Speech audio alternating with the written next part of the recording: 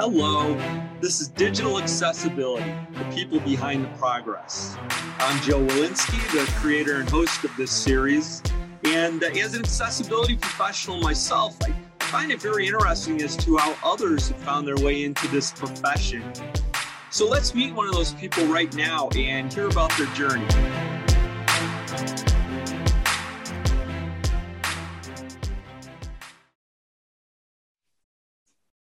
Well, hello.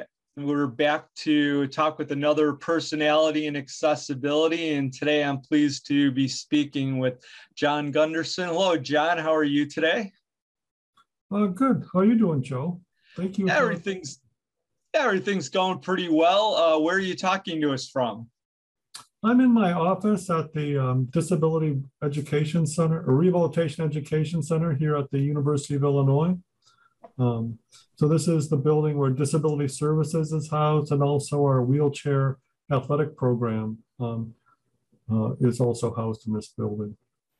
Well, I think we first might have met at the CSUN conference a few years ago, possibly, but we also have a connection in that I went to college there for my degree, and definitely accessibility on campus is a lot different in terms of opportunities and facilities from when I went there. I think we were just talking about that before we started our conversation here. But yeah, maybe talk a little bit about your work at the U of I and kind of how things are set up there. Yeah, well, maybe it would be useful to give a little bit of history of the U of I and disability. It's a unique program. Back in the late 40s, there were some students at the Galesburg VA Center who were taking classes as part of the GI program to get their college degree. And these students were actually happened to be in wheelchairs. And when they when they were shutting that program down in Galesburg and transferring students over to the U of I campus, those students in wheelchairs were told, you're not coming to the University of Illinois. I mean, how can you? You're in wheelchairs. I mean, you have a disability. Well, these guys had just fought their way across Europe and the South Pacific. Do you think they said, yeah, wow, you're right. Why didn't we think of that? No, they had a little bit different idea. So they decided to load up in cars and drive down to talk to the governor about this problem with the University of Illinois. And the governor heard they were coming, so the governor didn't really want to talk to them. So he left town too.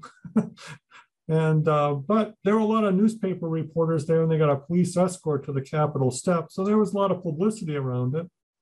And basically, at that time, kind of forced the University of Illinois taking the 20 students with disabilities on the U of I campus. And they put a man named Tim Nugent in charge of this program. And I'm not sure they knew exactly who Tim Nugent was, but I think the world, many people in the world do know now that he was basically the father of disability services and higher education, and founder of a lot of wheelchair athletic sports. So University of Illinois was a pioneer way back in the late 40s. They started the first disability services program, especially at a major university, and through the 50s and 60s, pioneered a lot of the inclusion of people with disabilities in society. Back in the 40s, wheelchairs were designed for somebody to push you around, not for you to push yourself around. There weren't any rehab hospitals to help people learn how to live independently. And so in our building, when I first got here in the 90s, there was still a kitchen here that was originally designed to help people learn how to cook and manage their life independently. So there were a lot of firsts here. Wheelchair athletics born here. One of the first Paralympic Games was held here at the University of Illinois back in the early 80s. I could go on and on about that, but the university's been a pioneer. And now, not only embraces disability, lauds it as one of their major features. And there's actually a new building, one of the dorms on campus named after Tim Nugent, which houses a special program called the Beckwith program. So Yeah, the university was originally very reluctant to take these students, and now they look at it as one of their top things, and a very inclusive university for people with disabilities. And it has people like yourself who are charged specifically with supporting those activities. So talk a little bit about the types of things that you do on a daily basis there. Well, a lot of my mission right now is more educational, helping people understand what accessibility means.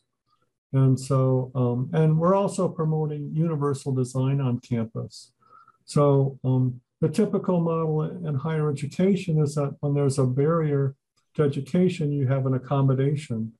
So somebody does something differently or the activity is modified. But what we really want is more inclusion, that everybody has the same opportunities. So when we look at digital technology, we want to make sure that digital technology is inclusive, that people using these technologies can use their skills and abilities to interact and participate, express their knowledge and experience, just like all the other students, without having to have special accommodations or workarounds. And so universal design is one of the things we're trying to help the campus understand now, and also technology companies, for them to help support including universal design in the services or tools that they provide the university. We've all probably had a professor we really liked and probably a professor that we didn't like. And part of the reason we probably liked that professor or didn't like that professor is because they taught in a style that matched our learning abilities. And so, and a professor we didn't like probably taught in a way that maybe we didn't, learn as well. And so universal design, I think, in terms of our tooling and digital tools, I think our challenges there are, how can these tools people use to create instructional materials help take the knowledge and experience and of the professor and transform it into the different ways people can learn. And in the same way, the tools we use to assess people, especially digitally, is not unimodal, but allows students to express what they know in more than choosing the way that's best for them, and allows them to demonstrate what they actually know and understand. So I think these are some of the digital challenges we have in higher education in terms of trying to lower the barriers, reduce accommodations, and be more inclusive for people in this digital learning environment to all be on the same playing field and not have to have some people over there because the digital technology doesn't work for them for some reason. Yeah, and I can definitely relate to my own experiences that you're talking about learning styles with some of my professors that didn't work out as well. But now, as I teach at the University of Washington, I've done that for many years, and I still have to challenge myself all the time to be attentive to providing an inclusive lesson plan and thinking about different learning styles. So so I can totally appreciate that. One of the things that I like to do on this series of interviews is talk with people about how they where they started, how they came around to accessibility, because I've found that we've all had different, sometimes very circuitous paths to getting to this kind of work. So maybe talk a little bit about, kind of what you first were involved with professionally and what got you to where you're at today. Well, I first got involved with disability and technology as an undergraduate student at the University of Wisconsin-Madison. I was an electrical engineering student, and we had a project course with microprocessors, and there was an early research center on technology and disability called the Trace Center at the University of Wisconsin, led by Dr. Greg Vanderheiden, who's now at University of Maryland. But we had a project to build a communication device for somebody who's non-speaking. And our class, we were trying to build a portable voice, a speech synthesizer. So back then, you know, speech synthesis is pretty ubiquitous right now, but back in the late 70s, there weren't too many speech synthesizers in general, and even less that could run on a battery, that this communication device. So our job was to patch together some software we got actually from the University of Illinois, and a TSR phoneme synthesizer and a microprocessor board to make a synthesizer that could hopefully be understandable. But that project didn't get too far, but it kind of got me interested in technology and disability. So I went back to talk to Dr. Vanderheiden after that class and had some independent studies as an undergraduate, and then eventually did some graduate work in electrical engineering, building some technology, a pointing device for somebody who could only point with their head. They couldn't use their hands to access a computer system, and a Trine system, which was a communication technology that was designed to, on some of the early portable computers. This was a Epson HX80, which had like a 40 line by 40 by 4, basically 160 character screen, but it had a little printer, and you could attach at that time a little speech synthesizer to it, built by a company. And I also got involved with computer access, building some early computer access prototypes of things we see now in computers. We see like sticky keys and mouse keys. We built some prototypes or some early versions of that, or I was involved with some of that. And eventually worked on my PhD in looking at recognition of synthesized speech by people who are blind. And then I came to the University of Illinois after I graduated from Wisconsin as part of a rehab engineering training grant to train rehabilitation engineers for 3 years. And then at that time, Brad Hedrick became the director of DRES. And there was this thing called the Mosaic browser that was popular at the university.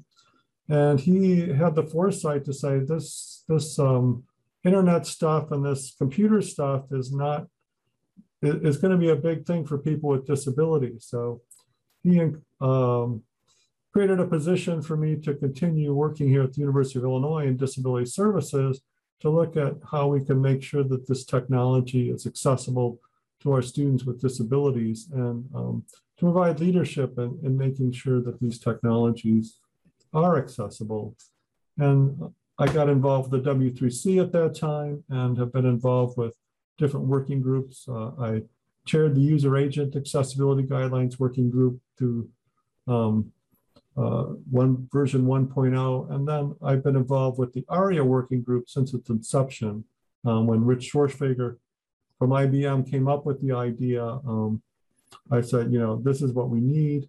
And I wanted to support that. And 20 years later, you know, ARIA is, you know, it's come a long way, but I think it's still very misunderstood and has some gaps in it. So I continue to participate, especially in the ARIA authoring practices working group, helping to build examples and guidance on how to actually use this stuff to create accessible experiences for people with disabilities.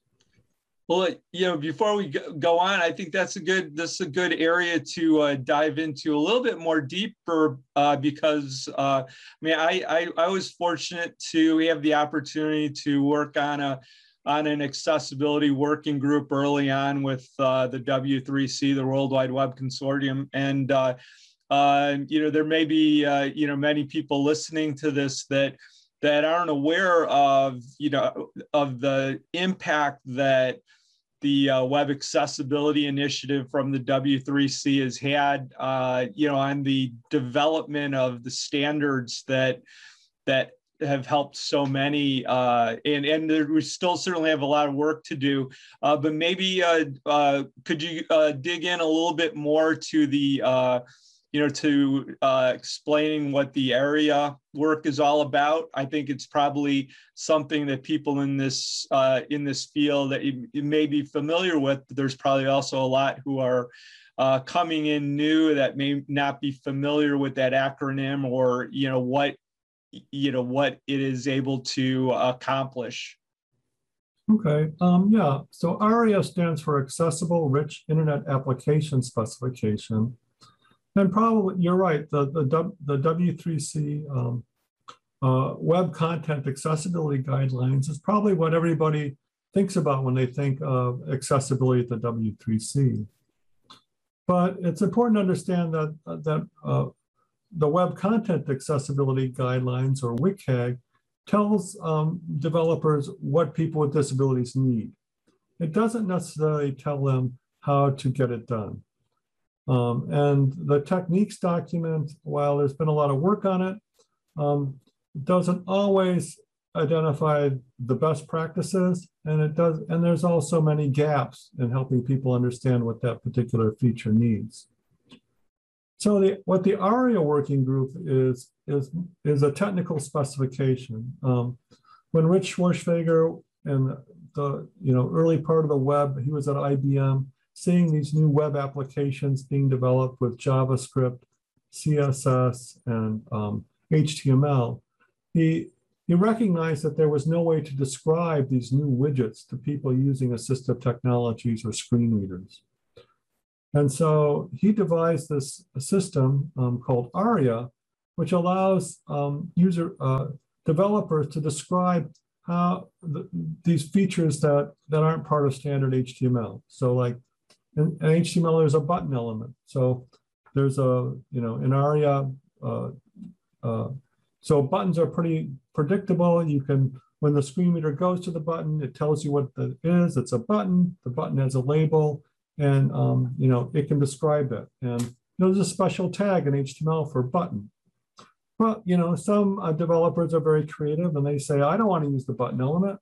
I want to use a div element, and I'll put a bunch of them. I'll put an event handler on it, and it'll act just like a button.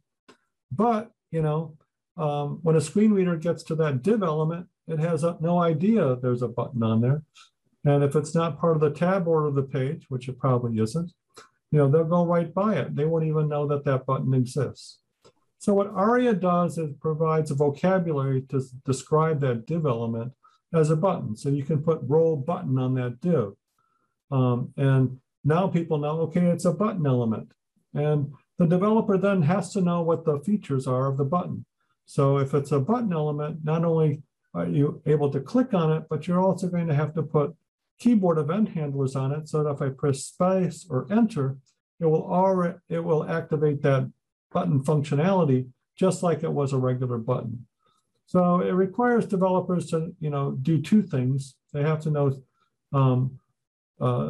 they have to understand the vocabulary ARIA and how it describes something, and then they have to make sure that those behaviors associated with that description are also part of the web page. I think one of the problems we see with ARIA is that when developers or designers go to the ARIA specification, it's like Candyland to them. Boy, look at all these things, menus, tabs, I've got all this stuff on my web page. And so they think sprinkling this stuff around their web page actually is somehow making it more accessible, because they're trying to use that vocabulary. They're trying to use that vocabulary in their understanding of what it means, not in how ARIA is understanding. And actually doing that actually makes the page less accessible. In fact, the number one rule of the authoring practices is no ARIA is better than bad ARIA.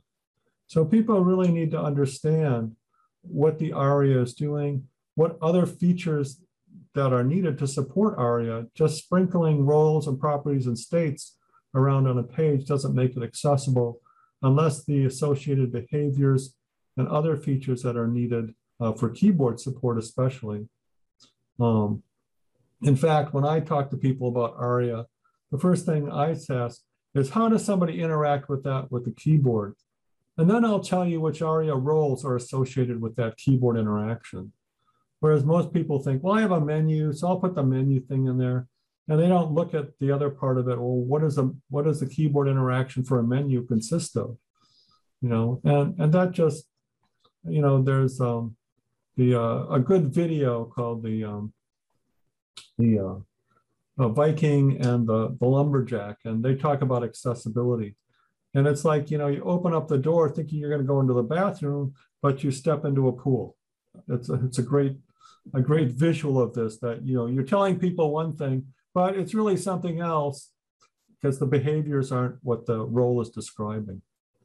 So, well, yeah, this is one of those areas related to accessibility, design and development that I think is, you know, people coming in new to the area, things can seem overwhelming. And I know in our organization, I try to break it down so that practitioners with, you know, can understand how accessibility fits into their own roles. And so, for example, with our interaction designers, I try to explain that there's accessibility issues to consider for, you know, things like your button example in terms of what the interactions are for that, and then have that as part of the design specification, so that when it gets to the developer, then they can be thinking about the actual execution without having to act in the role of the designer, and that kind of helps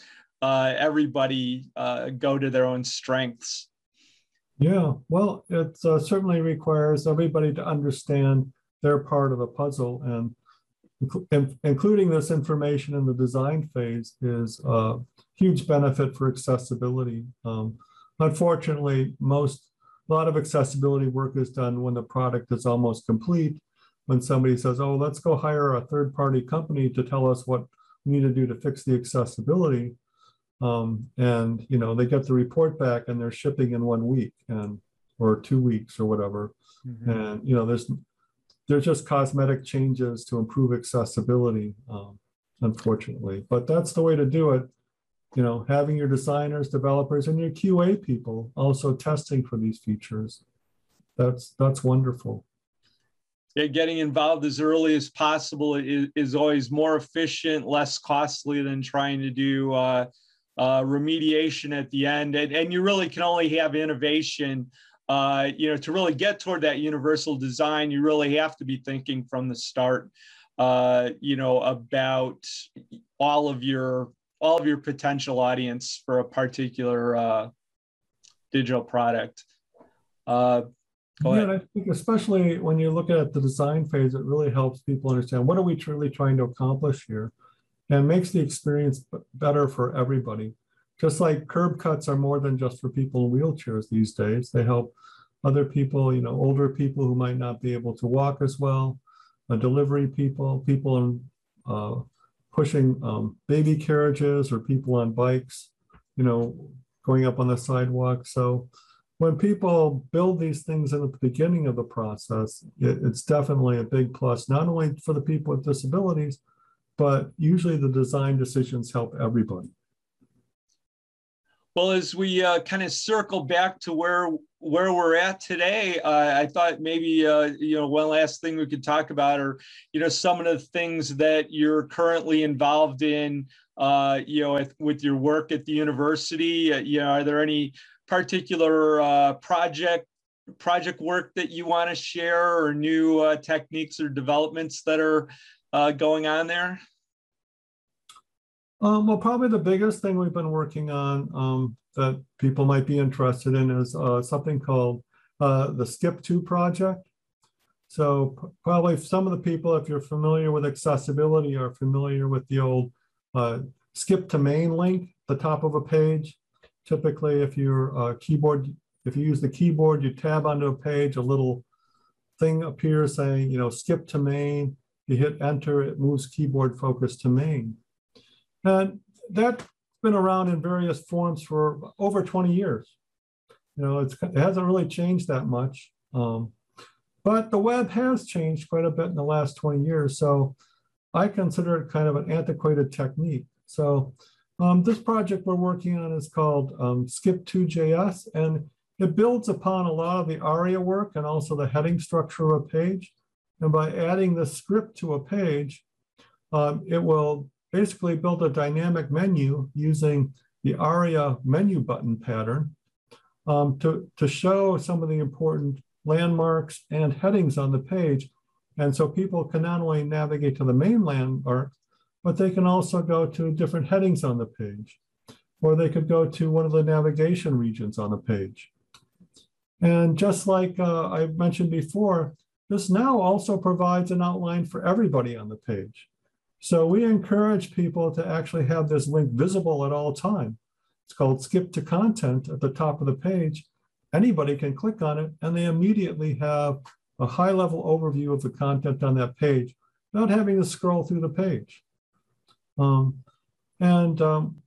We've taken that one step further. Nick Hoyt here, one of our interaction designers and developers, has built a Chrome and Firefox extension that builds this right into the browser. You don't have to have it on your web page, which now gives the ability of people, keyboard-only users, to access this heading and landmark structure that's typically only available to screen reader users.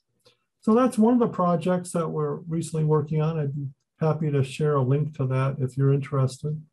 So, all right.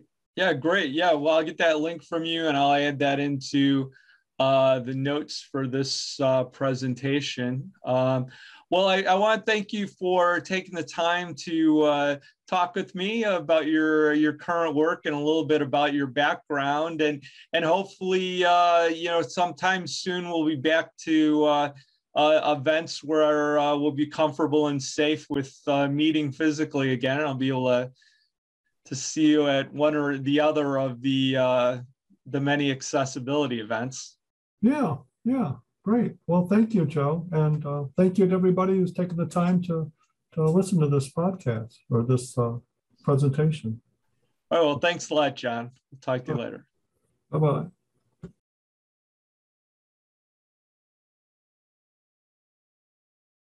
Hi, I'm Joe Walensky, and as host of the Digital Accessibility Program, I like to keep the focus on our amazing guests.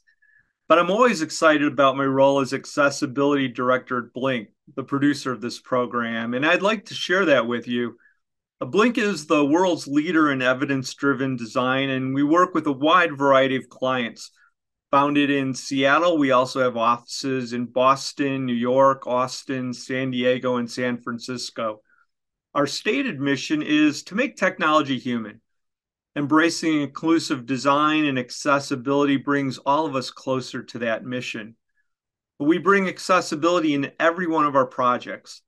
Our philosophy is that each of our practitioners should understand how accessibility applies to their own work. Accessibility is not a separate department or activity for us. Our researchers, designers, and developers all employ accessibility principles at every stage. If you have a need for research and design services, Blink is a partner with a full-time commitment to making your product or service accessible and a great experience for all of your customers. Some of the specific areas where we can help: using research to better understand the needs of your customers with disabilities, innovating to make sure your accessibility is the best-in-class design. We can move existing designs to development in a sprint. And maybe most importantly, we provide a turnkey transformation to an accessible site or app. Of course, compliance status is something that we always include as part of the service. If any of this is of interest, please get in touch with me directly at joe@blinkux.com. That's joe@blinkux.com. Thank you. And please take a moment to rate our program in whatever app you use.